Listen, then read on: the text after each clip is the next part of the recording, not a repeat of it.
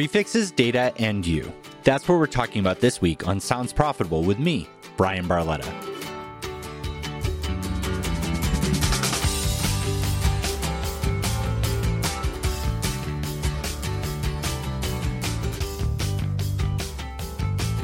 This episode of Sounds Profitable is brought to you by Podsights, podcast attribution. Go to podsights.com for more information.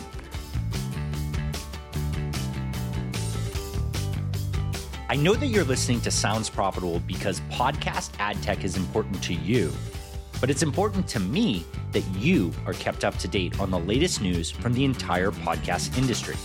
To help with that, here's what happened last week, no matter when you're listening, from James Cridland at Pod News.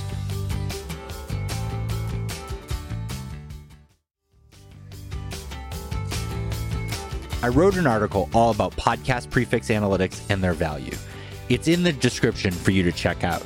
But I never really got into who it was for and how useful this data can be for Johnny Podcaster. So I spoke to Caro Choklassian of Chartable to get into the nitty-gritty of how these analytics are not just for the big podcasters, but for anyone with a desire to learn and take the lead. Thank you so much for the opportunity to chat with you about this. Thank you so much for the invite. Congratulations on all your success. It's amazing to see what you've done in such a little time. And, thanks, man. And I can't wait to see what happens in the coming months with you. Oh, that means a lot. I know the context of this is kind of like an extension of that article you wrote about analytic prefixes. The article does a really good job of explaining what it is, right? And I think I've explained it more times than almost the entire city of Pasadena's fingers and toes, right? So I think if you don't mind, just kind of reiterating that might kind of give a good picture. So right, the analytic prefix, the way I always explain it, it's a piece of code, goes on the RSS feed.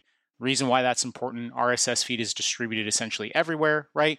And more or less this prefix is acting as a redirect. So what's happening is regardless of device or player, when a user clicks play or download, right, it's pinging that RSS. However, with that analytic prefix, it pings that prefix, that piece of code, and redirects download information to somewhere. In my case, Chartable, right?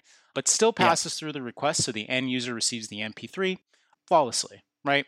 The key things to note, what is a download at the end of the day, right? So IP address, user agent. User agent means, iOS 14, Apple Podcasts, iPhone, 12.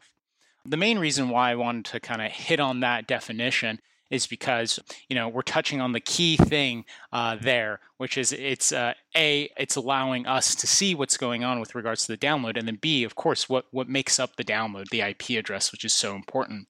And so companies like, Chartable, right? What we've been doing is we've just been asking ourselves, well, what do we do with that? It's been really quirky seeing media slowly kind of focusing on the IP address more and more and more, right? And so essentially what we've done is, what Chartable is, right, it's an analytics and attribution platform. The reason why the prefix is so important to us is, it redirects the download information to Chartable, which allows us to, A, display the downloads, and B, do some cool stuff with it. Of course, the attribution piece. The thing I'm most excited about that I've been super, super bullish about internally is our partnership with a company called LiveRamp. So, Brian, I don't know if you want to kind of jump in and talk about LiveRamp and your previous experience or... Yeah. I want to peel things back for 1 second. It's very cool. We actually had someone from LiveRamp on previously, and I love this stuff. I love the interconnected thing here. Chartable and prefix partners have so much opportunity to be so many different things. But at its most basic, we need to think of it like Google Analytics, right? Like just because I host on Squarespace or Wix or whatever, and they offer their own analytics and they all adhere to a specific guideline, doesn't mean there's not value in having a third party. That third party is valuable because some people want to look at it in a different way. Or it's also not always that easy for me to give you access to the thing that I own, my Squarespace, my Wix, or my podcast hosting platform, for you to log in and check it out. Even if it was attractive, there are dozens upon dozens of podcast hosting platforms. So if I am a buyer, if I am someone looking to get data, if I represent a network, the idea of me having to log into 12 different platforms that if I could, to pull reporting, or if I had them all send me their reporting individually, none of them are going to align. Nobody's ever agreed on the format, the columns, any of that. So the value here, the value of using a third party for analytics, like Google Analytics, like Chartable in this situation for podcasting, is that it aggregates it in one place. It makes it easier to control, and it's close enough. The big thing I want to emphasize is IP address, user agent, and the episode is not an exact science. We've agreed that this is what we got. We built a lot of business around it. The IAB has built a certification and a very healthy business around it. Certainly. And yeah, right. And the big thing to keep in mind is that, like, while it's not perfect, we're all agreeing on a central thing. And while we're agreeing on that central thing, we're close enough in single digit percentage that there is immense value in focusing on that. And so with a tool like Chartable that you can put on as, Joe Podcaster all the way up to Joe Rogan, you can check this stuff out. You can monitor this information the same way throughout your entire career, right? And you have ownership of it, and you can share it very easily. And that's very attractive. Mm-hmm. The things that I like about Chartable and these other companies in the space is that they don't just stop there. Now, really cool here, and I want to give you guys a lot of credit for it. Privacy is a massive thing in this space right now.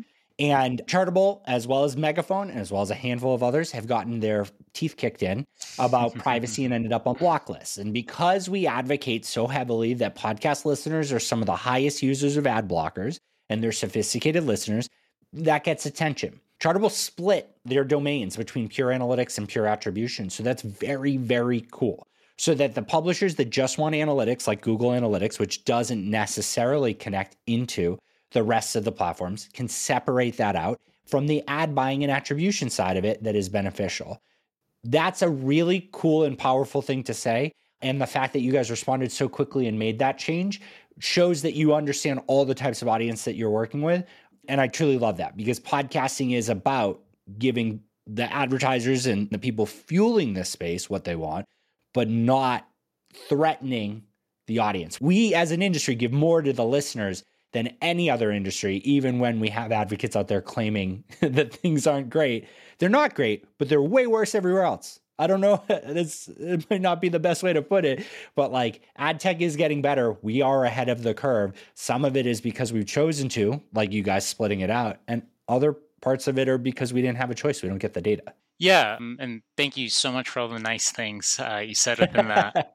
Absolutely. I mean, the concept of privacy and security is pretty much number one for us. I don't know if you saw, we got the SOC 2 certification, which yeah. Can you explain SOC 2 a little bit? Because I think that, like, unless you are the person responsible for being part of that audit, you could care less. I mean, but it's super valuable. I'll try to explain as much as I can with the audience in mind. So, right, like Chartable is a software company, right? At times, we have to place a pixel or a piece of code on an advertiser's website, or just even taking a step back, we just have to interact with another business entity that also works on the internet, right? And so, first and foremost, they are extremely concerned about security, right? So more or less every single time we engage with a new client, right, they ask us to fill out these security forms. And the security forms ask pretty basic questions. Where do you store the data, right? Is it in the US? Is it external?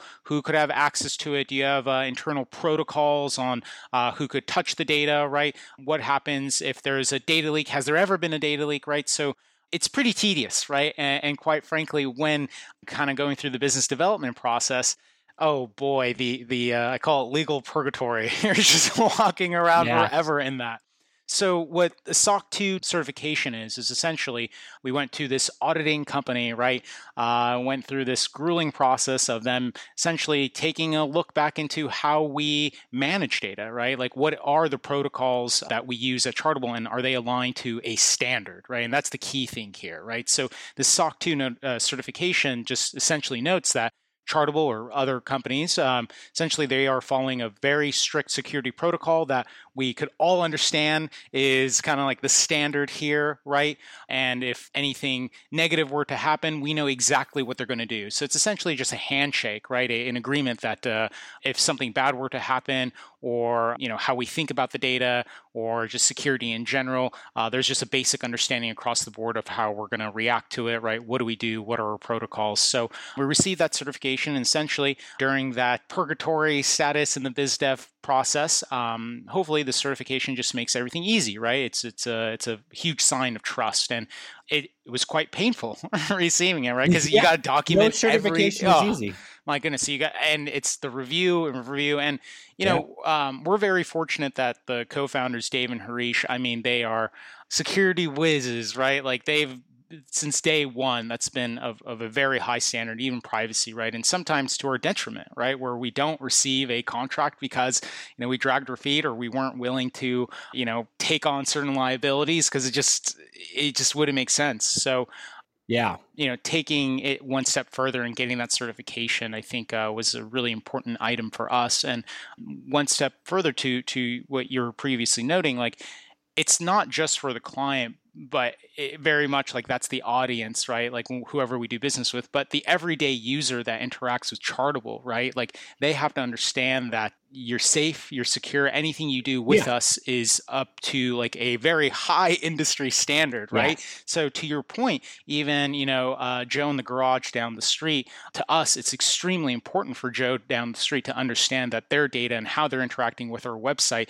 it doesn't place them in a vulnerable position at all, ever, as much as that's valid to, Joe Rogan and Spotify, right? So for us, it was huge to ensure that everyone across the board who interacts with us, and we have so many different parties interacting with our site, understand that privacy is a huge thing, right? And security as well. So we've really made that kind of like the key point for Chartable. Yeah, I like it. At the simplest, like you're saying, it's instead of filling out that form, you can just say we're SOC 2 compliant. Exactly. And that helps a lot. Everybody, I've been in ad tech 12, 13 years at this point, and it's what I like about podcasting is that because it doesn't conform to the simple ways of like, use a double-click campaign manager tag from Google, and you know how that works, and you don't have to vest into it because someone certified it at your company 1 billion years ago, right? And that's how it is.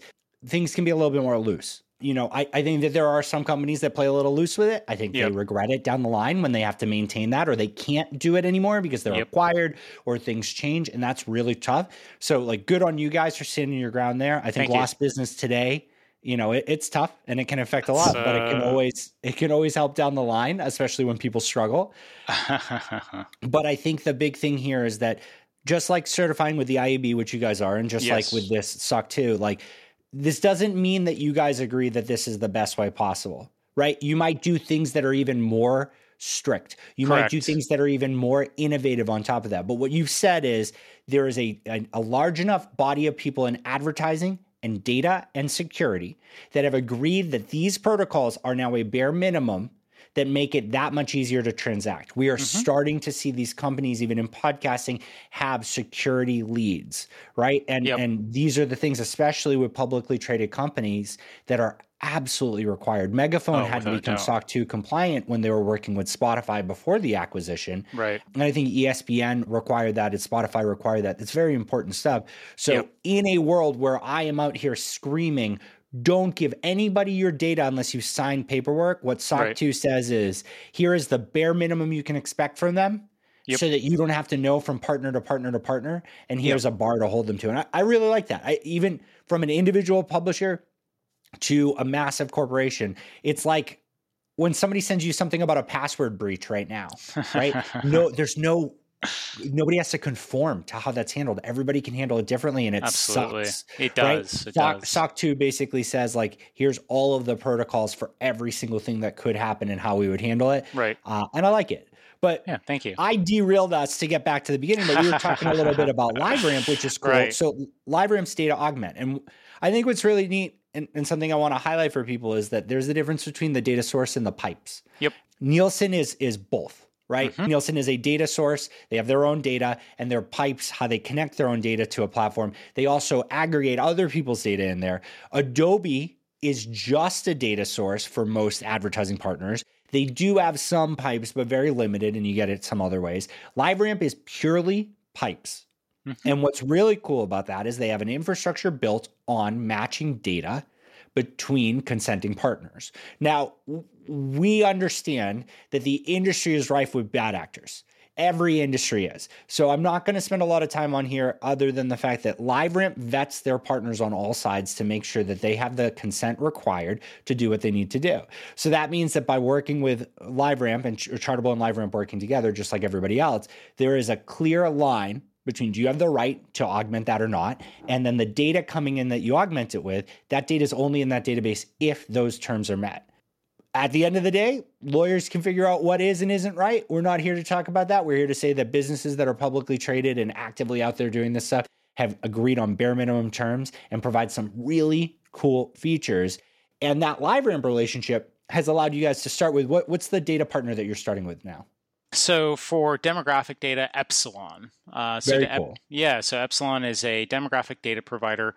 The way I think about it is, we always get asked the question like Nielsen and Epsilon or Experian, right? So, this isn't survey-based demographic information. What Epsilon does is from credit checks to reward card points, right? They're mapping all this data to essentially a household IP address. So there's really no survey involved, right? It's all based off that household IP. Yep. So our relationship is, they are a certified LiveRamp partner as well, right? And exactly what you said, as are we. And so what we're able to do, which is super neat, right, is we're able to map the IP address, right, to a LiveRamp identifier, right?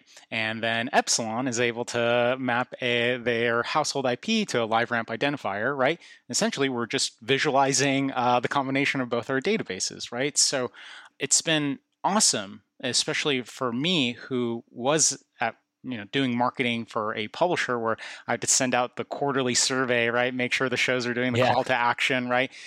In my head, this is no longer the case. And exactly what you were noting a little bit earlier, the beautiful thing is it's like, it's $100 a month, for to get a bare minimum. So it's like, if you are curious, right, certainly, I suppose in this case I'm on record, but you could sign up for a month and then cancel it if you want, right? just to kind of see who exactly is listening demographic wise, right? And I think that's so incredibly powerful that, anyone could kind of pick that up, right? And it's the same information that, an iHeart or a Wondery, et cetera, would have access to, right? Two things there. So Chartable has a demographic feature, which is an add-on, because if you have the prefix pixel, right, and you're tracking that, then they can layer additional data on here, right? I truly believe that it is in most publishers' best interest. Absolutely review the legal. And I think that if you ever have any questions about it, you're going to reach out to Chartable. Caro is probably going to be the person to respond back to you on it, which is very cool. Dig through this stuff, ask questions, make sure that it fits your goal, but get that pixel on there because everything is additive. The longer they're able to track these things and monitor things, the more you can see historical growth and changes. One of the cool things that they've offered, and is a big thing that I'm going to be talking about in the future in the newsletter, and then going to have another episode about, is I really think that we're so caught up in this world of targeting an individual in real time. And what we miss is the fact that, let's say best case scenario, 50% of all downloads happen in a household. That means that at best case, 50% of the total pool can be matched. It is not 100% match from household to that. So let's say that 60% can be matched there. So now we're looking at, I did bad math. Let's just call it 50 because I'm terrible at math. We're talking 25% of your total pool is matched to serve a campaign against that IP in real time. However, if you look at the downloads consistently over a 3-month period, 30, 60, 90-day period, and you can see all of the addressable households, all the demographic information on there, you can create a sales sheet. You can say your show indexes to this age range. You can say your show indexes to this education, to male versus female, to all these cool things. And what I really think that is neat is that by picking LiveRamp, you've chosen to start with Epsilon. But somebody comes around and is just like, well, Epsilon's crap. Here's how I can prove it. Our data is 10 times better. You can switch it out overnight, which I just wrote that article about, don't build everything, right? You guys super could have been a device graph partner. You super could collect all this.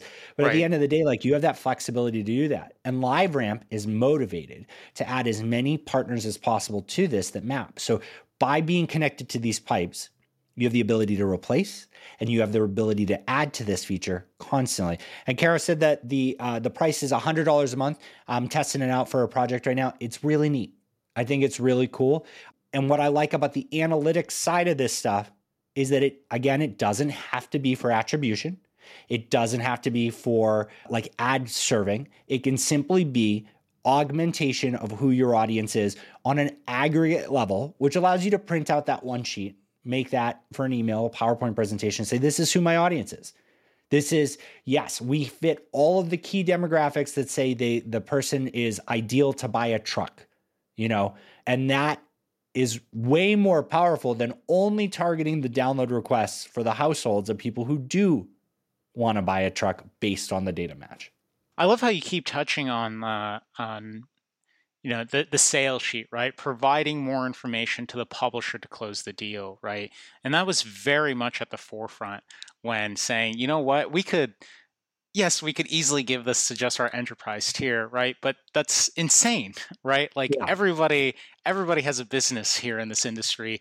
And if they would like to explore it, right, they could present a little bit more than just the 30-day count, right? It's like, hey, I know this is exactly why you should buy our show, right? We do skew towards that audience that you're looking for, right? Or you could say, we don't skew towards that audience. However, it's a good idea if you did talk to them, right? So however you want to spend it, totally up to you. Nonetheless, you have that information to like make an argument, right? And again, like my job prior to Wondery, I was at Oxford Road where I bought podcast ads for like Blue Apron and ZipRecruiter, and that was in 2014. And like to think You're a dinosaur in this space. I know. And to think, back then there was no such thing as IVV2, right? There's none of that. So to think that a media buyer today could just go to any publisher that they find on the Apple Podcast charts that might or might not fit their target and literally ask them, who is listening, right? What's the demographic profile behind your listenership? And it be valid is just mind-blowing to me, It's like, my goodness. That research information is so valuable, not even for ads, but for content. If I know the demographic makeup of my audience, like I can make decisions about what content to add on there. And the biggest thing that I really want to emphasize to people is that, like, absolutely, there are super amazing, really good solutions out there to just give the keys to fill ads into your platform and they'll be successful, right? It might not be the $50 CPMs that you dream of. It might not be the 100% fill rate, but that's what it is. The further you get away from being hands-on with it, the less you control, the more pieces of the pie you give up, and the more it has to be homogenized. But if you have that info, if you know exactly how all of this works, right? I think you can tell a story. Because your podcast is a story. Sounds Profitable might be an interview show where I talk about expanding on the article, but what I'm trying to do is tell you, the listener, the story of how you can be an expert in this. How that, like, I'm a college dropout who bumbled his way through this. I've caused more damage than I've earned in my career financially. And you learn these things and you grow. And that's the story I want to tell you. This is accessible to you. You can learn from this. You can grow from it at any stage in your career, from CEO to entry level, and you can apply it. So if I look at that demographic data, whether it's for improving my podcast or selling ads, I'm selling. I'm pushing, I'm promoting, I'm encouraging people to interact with it and having more data to tell my story, to back it up, or to make me rethink my story. That's critical. And I think that it's a blended approach. The pixel-based solution is not the only solution. I think surveys are really valuable too, but I'll tell you, it's very easy, like Kara said, to put that pixel live and 6 months into the project, be like, cool, $100, awesome, got the sales sheet, I'll be back next quarter. Tons of value keeping it live, but like, even if you just try that, what does it change in how you perceive your show and how you perceive who you're talking to, how you represent your show to the people you're talking to? I love how you keep touching on, the story. And one thing we always talk about internally, super cheesy, and I think it's Bob Pittman who said it, right? The magic behind your numbers, right? So it's like the story behind your numbers. And for such a long time, the space, all we really had were numbers and, not great ones at that, right? Yeah. Now we're entering into the space where companies like us, right? We're able to provide you that much more. The retention metrics we just launched, right? Like you could actually see, right, and understand who sticks around for how long, right, over how many episodes, right? And it's like that in itself is like, okay, cool. We know this particular episode drove this many new devices or new downloads, right? And this particular topic actually kind of had them stick around for much longer than this other topic, right? And so to be able to craft that story, right, really in our minds, right, it's going to push your content even further, right? And even kind of from obviously the monetization point of view, right, kind of telling the advertiser who exactly is listening, surely we hope, right, would get you additional dollars. And on the counter of that, one beautiful example I keep thinking about as you were talking is we work with a local public radio station, right? And they had this huge drive to create a series that touches and speaks to the Hispanic Latino community, right? And they really didn't know if it was working or not, right? And then, once we kind of showed them, the data behind it, it matched exactly what they thought, right? So it's like they had a suspicion, right, as they were making the content, but they had no hard data that they were actually talking to that audience. And the demographic data that we were providing them told them exactly what, they thought was happening. But now they have that, right? So now they're printing the thing out, right? And then going to everybody and saying, see, look, this is exactly what we need to do. What's happening as well, they're going to the content team and saying, hey, great job, right? Keep doing what you're doing, because clearly you're hitting, the audience we need you to hit. So I think, again, providing that story behind the numbers, right, is really something we always think about here at Chartable. And I think, it's so quirky, this dumb little piece of code on the RSS feed, right? Like, who'd have thunk it, right? But we're really trying to see where we go. And I think partnerships with like LiveRamp and Epsilon, and the fact that exactly what you said, we could switch it in a moment's notice or add more to it, right? And that's exactly where we're at. So we're very much in this data collection phase with like all our publisher partners of like, what exactly do you want to see, right? Because we have the ability to just like plug it in, right? Yep. It's one thing to visualize it. That's going to be like, oh my goodness, that's a headache in itself. But just getting that initial data, right, and kind of like exporting it and presenting it to our partners to see what makes sense has been really cool to see. The annoying thing there, I must admit, is everybody wants everything and no one can tell you the exact specific thing that they want. So it's been interesting trying to like find through lines in the stories that people are trying to tell us. Yeah, that's the hard part. I think data can tell any story you want. Sure. I've watched smart people use data to talk themselves out of a bad campaign success and into the next one. And I don't think that's a bad thing, because I think that if you're just like, hey, here's what we learned and here's why we need to do it again. Right. Here's that content fell flat, but here's what we can glean from where we should improve on it, not throw it away. Right. Yep. There's so many different ways to spin it. And this is kind of where I want to leave things off for everybody here. Your hosting provider gets all the same data. And I think that there are so many solutions out there that do so many different things. But to me, a Prefix partner or someone that's receiving your data through like a data dump, like what Triton does, Prefix partners and these data partners focusing on the download data specifically are people that you want to spend time with and learn from. They're people that you want to consume their content from, and they're people that you want to sign up for their free product, knowing that you can always upgrade to them, because no hosting provider can dedicate the same amount of time to dig through IP address, user agent, and episode in the combination and way that Prefix partners like Chartable can. And the reason for that is because they have so many other things on their plate, and it's hard to divide attention, even when you're a massive company.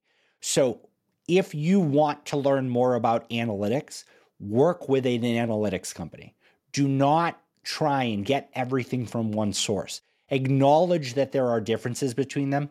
Try and just spend time digging into it and pick which one speaks to you, whether it's through the customer service, which Caro is honestly industry known for their amazing marketing write-up materials, which I think that, you have to read what these people point out and present their story from the data that they're getting from all of you guys is important. Do you want to be associated with them? And then you have to figure out if you can actually tell the story with it. And sometimes the answer is you can't right now, but keep collecting it, keep getting it, keep looking at it, and keep improving. Because to me, that's the biggest thing, because you might be starting a new podcast today. You might be NPR doing it for forever. There's always more you can learn, and there's always more you can think about. And the people that are going to help you get there are the ones laser focused on doing more with less, which is Prefix partners. Nailed it. It was so great having you on here. I'm really excited. I'm truly bummed that I'm not going to be at Podcast Movement with you. The fun of perfectly lining up, having Kid 2 right before it, and Kid 1's birthday. Congratulations. Birthday no worries at all. Congratulations on that. But I'm very excited to interact with you more on this stuff. And you and Chartable, please keep putting out such amazing content and being open to talk to people of all levels. Of course. Thank you so much for the opportunity. Thank you to everyone who's dealing with my monotone voice or has dealt with it for the last 30-something minutes. So, appreciate your platform and looking forward to hopefully getting on this platform a little bit more. So thank you so much for all the support, and thank you everyone out there for listening. Thanks, man.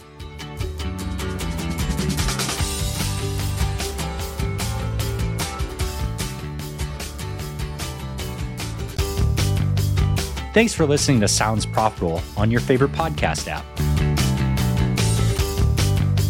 I appreciate you checking out my latest episode and hope you'll consider subscribing. And stick around for some special bonus content at the end of the episode. I've teamed up with Evoterra to give you a minute-long strategic thought that is guaranteed to shift your perspective on the present and future of podcasting as we all work to make podcasting better. Thanks to Caro for coming on to discuss my article, Podcast Prefix Analytics Explained. If you liked what you heard and want to connect, you can find me, Brian Barletta, on LinkedIn, way less formally on Twitter as High5RPG, and of course you can email me at brian@soundsprofitable.com, spelled either way.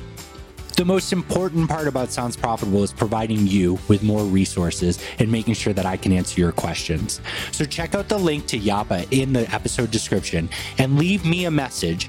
And with your permission, I'll answer it live on the show. The Sounds Profitable podcast and all the cool ad tech bells and whistles you've experienced were thanks to our host and sponsor, Whooshka.